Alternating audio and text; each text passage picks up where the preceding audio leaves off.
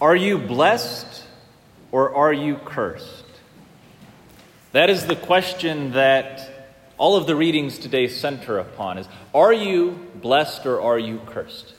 Now, when asked that, I think most of us think, okay, what has happened to me recently? And that's how we gauge whether we are blessed or whether we are cursed. We think I'm blessed if a lot of good things have happened, and I'm cursed if, man, everything's been going wrong.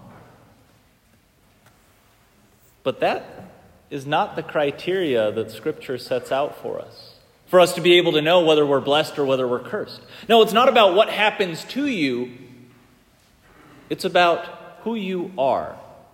Are you able to withstand even everything going wrong?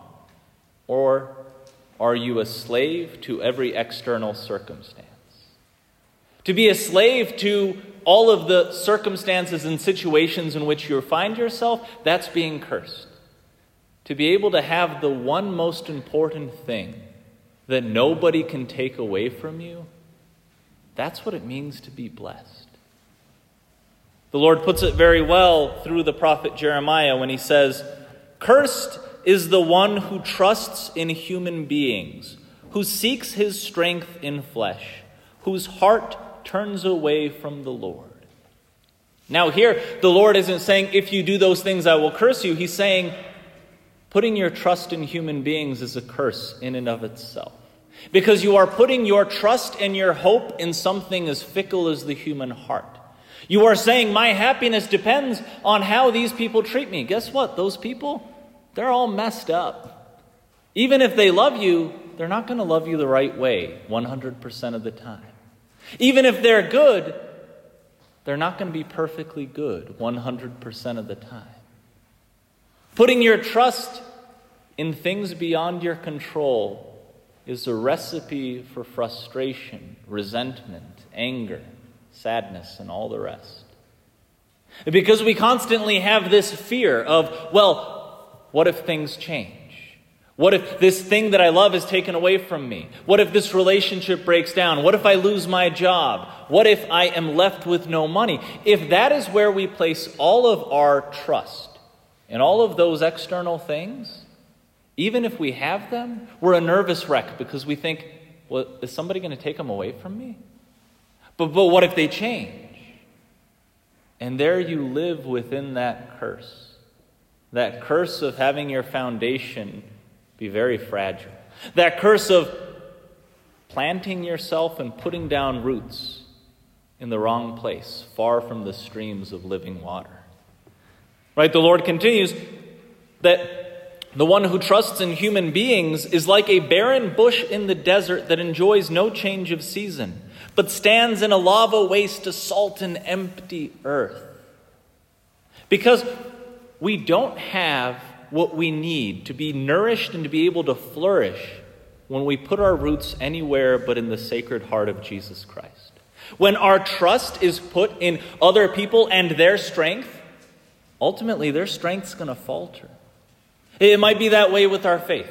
We think, I can only believe if this person who I respect also believes. Or I can only go to church if this person is still going, be it a spouse or a family member or a religious leader, maybe. We might think, oh, my faith is so tied up in this person whom I admire, this person who helped me so much in my faith.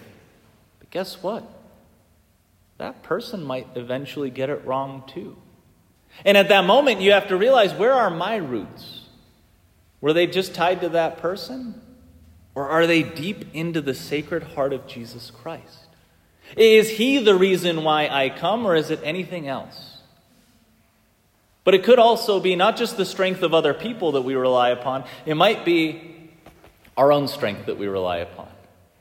And we might try to get through our entire life thinking, I have to perform perfectly. I have to be the source of my success. See these bootstraps? I'm going to pull myself up by them. And then when inevitably we fail, we start to hate that self that we placed such a burden upon.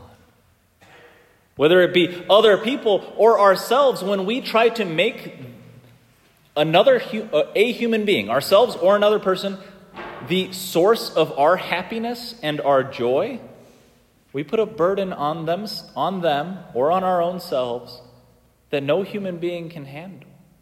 We try to expect perfection, and then, of course, we're frustrated. Reminds me, I just recently watched with my nieces and nephews Encanto, and I loved it. It was a delightful little movie, but there's this one character, and she's super strong. But because of that, everybody relies on her strength. And she thinks that she's only worth as much as she can do for them. And then when she starts feeling a little bit weak, her world comes crashing down. She has this catchy song where all of that pressure that everybody has on her, it's like a drip, drip, drip that will never stop. Whoa, it's a very catchy song.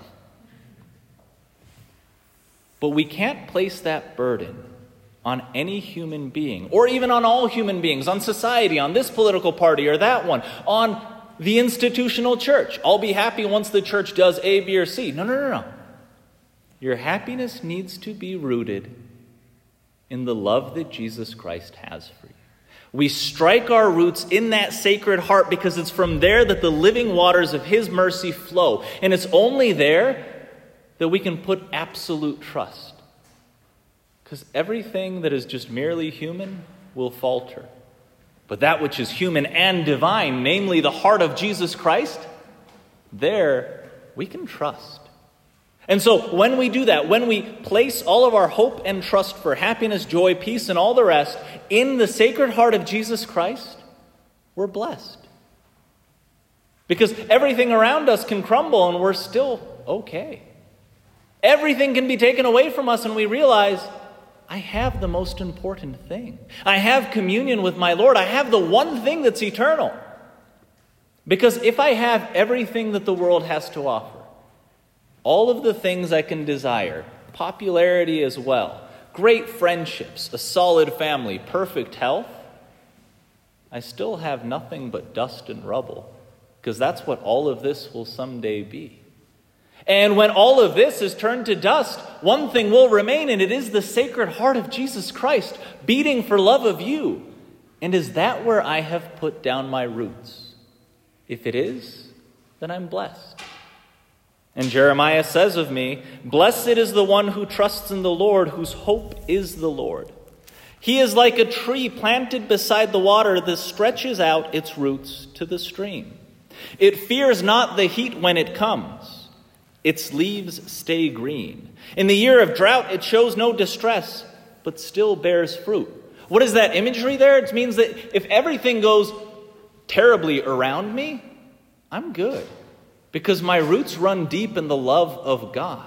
I still have access to everything that I need that will nourish me and help me to flourish in my life. And we realize that it's in that we're blessed.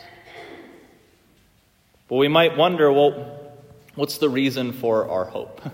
Right? What is the reason that we can hope so much in Jesus Christ? Because really, we might be going through a very dark period in our lives. We might be having everything around us falling down, and we might think, I feel like I'm cursed. Like, I get that I'm supposed to be close to Jesus, but why can I trust Jesus? Why? Because Jesus loves you enough to die for you. But he didn't remain dead. No, he is risen, and so he is currently powerful enough to be able to give you light in the darkness. He is currently in heaven inviting you to embrace eternal life. St. Paul makes this very clear. He says, if for this life only we have hoped in Christ, we are the most pitiable people of all. But now Christ has been raised from the dead, the first fruits of those who have fallen asleep. What is he saying there? He's saying that if Jesus Christ is not risen from the dead, we're a bunch of fools. And you know what? He's right. If we just come here, just to gather, but we don't actually believe that Jesus Christ is risen from the dead, then what are we even doing?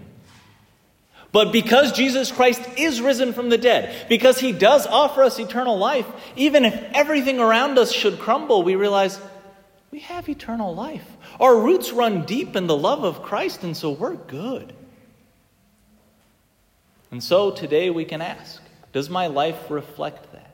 Do I live my Christianity so radically that my life makes no sense if Jesus Christ is not risen from the dead? That is how you live as one who is blessed. You don't live as one who is blessed by just pointing out all the good things that have happened to you. That's good. We thank God for it. But no, we proclaim that we are among the blessed by being able to live so centered on Christ that people scratch their heads when they look at us and say, man, that person really believes that Jesus Christ is risen. Our lives are meant to be that witness. Here at this podium, I am a complete and total fool if Jesus Christ is not risen from the dead. Right? That's what priestly celibacy is meant to proclaim. It's meant to be this sign of deep faith in the resurrection, to be able to give up the greatest of natural gifts in marriage and family and to say, no, I'm all in. If Jesus Christ is not risen from the dead, I am a fool. See, that's one of the better reasons for priestly celibacy. Sometimes we turn to just the practical things like, well, he might be called in the middle of the night. He has to be moved around a lot. That's pretty condescending to you all, who also get called in the middle of the night and also sometimes have to be moved around a lot. No, the whole reason for priestly celibacy is for the priest to be able to be one with Christ the bridegroom, totally devoted to the church, his bride. It is to be able to forego natural fatherhood to focus entirely on supernatural fatherhood. To be able to say, I believe in the life of grace so much that I will give my entire life to engender spiritual life within you. To be able to say, I'm all in for the kingdom. But of course, that witness is not just for the priests. Every person who bears the mark of Christ on their soul through baptism is called to live that blessing in a radical way, to be able to proclaim to everybody, if Jesus Christ is not risen from the dead, I am a total fool, because my life is entirely centered on the resurrection. My faith in Jesus Christ and his love for me is the source of my blessing. It is the reason for my joy. Things can be falling apart all around me, and I still have this weird smirk on my face because I know Jesus Christ is risen and he's with me. And so I'm good. And it's realizing that gives us the lens through which to look at the Beatitudes the Lord lists in the gospel. Right? 4 times he said, blessed are you. And then 4 times he follows it up with, well, woe to you. Now when he says, blessed are you, he's saying, because you have the most important thing. So here he says, blessed are you who are poor. And we think that's not a good thing. The external circumstance of not having what I need to survive, that's a terrible thing. But Jesus says, don't focus on the external circumstance. Focus on the interior gift that I've given you. Because you're not just poor in the sense of you don't have the stuff you need. No, you're rich when you have Jesus Christ because you have one who will take care of you, even in your time of most destitute need. Blessed are the poor, for the kingdom of God is yours. That kingdom of God is greater than all the kingdoms of this world because, as I said, they will be rubble someday. But the Lord is eternal. Blessed are you who are now hungry, for you will be satisfied. When's the last time we were hungry? We can think of that. And that external feeling of hunger, we hate it. But the church has this weird practice of intentionally becoming hungry every now and again. Right? Fasting.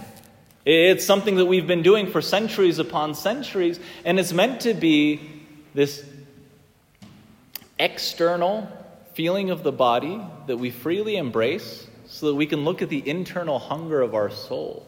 We can realize, I could really use a burger right now, but I'm going to sit with this hunger for a while so that I can realize my deeper hunger is for Jesus. And he will satisfy me with his own presence. But then also that experience of hunger can sometimes help us to realize, I'm choosing this freely, but there are so many who have no choice in the matter. And I hate this feeling right now, so what can I do with my life to be able to make sure that those who are hungry, not by choice, may be fed by my very hands? Blessed are you who are now weeping, for you will laugh. Here Jesus is saying, no matter how bad what you're going through is right now, it's not going to be forever. Right now it feels so dark. The light's coming. Even if for the rest of your earthly existence is going to be suffering upon suffering, that existence someday will end. And if you cling to Christ, will you laugh. You will know a joy that is unbounded by this world. And so know that with Jesus, the resurrection always follows the crucifixion. Life always conquers death. So you can, even in the midst of your weeping, have this laugh interiorly in your soul because you realize the sadness doesn't win. The Lord does. And here's the toughest one. Blessed are you when people hate you, and when they exclude and insult you, and denounce your name as evil on account of the Son of Man. Rejoice and leap for joy on that day. Behold, your reward will be great in heaven. Now that one's the toughest pill to swallow, because what do we prize so highly? What people think of us. And it might not be people in general, right? We might say, I don't have social media, I don't care what the world thinks about me. But I guarantee you care about the opinion of at least someone. And you might care about it just a little bit too much, to where your happiness is bound up in what they think of you. Could be a group, could be an individual, but regardless, you're not free. You are in the chains of caring so much over what they think. That's where you've put down your roots. That's where you seek your nourishment, your affirmation is in the opinion of others. And those can dry up very quickly. Right? People might one day love you and the next day be talking behind your back. They might want to be in a deep friendship with you one day and then the next day not even recognize you on the street. And if that is the source of my joy and happiness, I'm constantly nervous. What if they stop liking me? And so instead of putting our roots down in the opinions of others, we can put them into the Sacred Heart. And we can realize that we care so much more about who He knows us to be rather than what other people think of us. Because inevitably, every single person that you will ever meet only sees a tiny piece of the mystery of who you are. You yourself, who have had to live with yourself for your entire life, still only see a tiny part of the mystery of who you are. The only one who knows that entire mystery and embraces it is Jesus. And so should the world laugh at me? Should the world say, what a fool? Should the world insult me, exclude me, say, I don't want you around? That's nothing. That doesn't take away my joy, my peace, because my roots are elsewhere. They're outside of this world. They're in the Sacred Heart of Jesus Christ, in the love He bears for me, knowing all of my sins, all of my faults, and still saying, yeah, you're mine. So, at this Mass, we claim our blessing. We realize we are in fact blessed, not because good stuff's happening to us. Everything that's the worst could be happening to us, and yet we can say, I am blessed because I am His. I've put my roots down in that Sacred Heart, and that's where I draw my nourishment. And being blessed in Him is indeed cause for rejoicing and leaping for joy, because He loves me, He takes care of me, and nothing will ever change that.